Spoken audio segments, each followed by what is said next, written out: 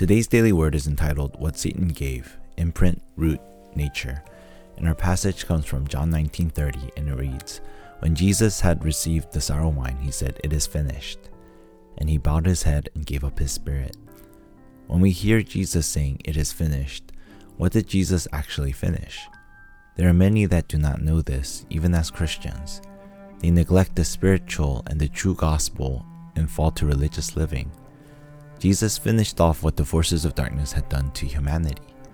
Apart from Christ, we are spiritually dead and have no choice to remain in the imprint, root, and nature that Satan had deceived humanity into in Genesis 3. We can't fix this problem, but in Jesus Christ, this problem is finished. In Isaiah 7:14, we see the solution. A virgin will conceive and have a son, conceived not of man, but of the Holy Spirit, which we will see fulfilled in Matthew 1:19-23 in the New Testament. The suffering Messiah spoken of in Isaiah 53 verses 3-5 would be Jesus, who is the Christ, the Messiah, explained in the New Testament in 1 Corinthians 15 verses 3-5. Jesus died on our behalf and rose again, conquering Satan and the grave, destroying the fundamental problem. We must look at the 7 things Jesus taught in the 3 years of ministry. First, in Matthew 5, we see Jesus teaching on the incorrect blessings and taught what are the true blessings through the Beatitudes. Second, in Matthew 6, Jesus addresses incorrect prayer that people held on to and taught the disciples the model of prayer through the Lord's Prayer. Third, in Matthew 7, we see Jesus addressing incorrect worship, where many are legalistic, not realizing their own state and ignoring the relationship we have with God through Jesus Christ that leads to loving those who are around us. Fourth, in Matthew 13, Jesus addresses what is incorrect faith and what is correct faith through the parables.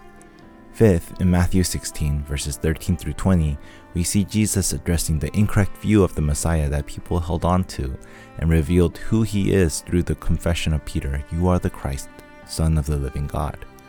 Sixth, in Matthew 17, verses 1-9, Jesus addresses incorrect worship and the incorrect church through the Mount of Transfiguration.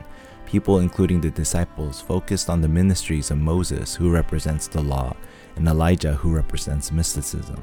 In either case, both disappeared on the Mount of Transfiguration and only Jesus remained.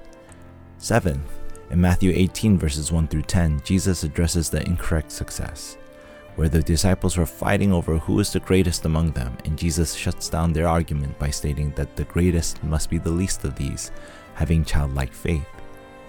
In conclusion, we must see Jesus' 3-year ministry establishing the kingdom of God. For 40 days after his resurrection, Jesus spoke to his disciples about the things pertaining to the kingdom of God. The greatest evidence of the resurrection is the promise that Jesus gave, saying, All authority in heaven and on earth has been given to me. Go therefore and make disciples of all nations, baptizing them in the name of the Father and of the Son and of the Holy Spirit, teaching them to observe all that I have commanded you, and behold, I am with you always to the end of the age. The 120 believers who gathered in one accord in prayer in Acts 1:14 held on to the content of Christ and the things pertaining to the kingdom of God that Jesus taught for 40 days. They were able to conquer the world with the covenant of Christ. As we start today, know that whatever problem comes your way, God is aware of it and that there's no need to remain and worry because God's plan will take place.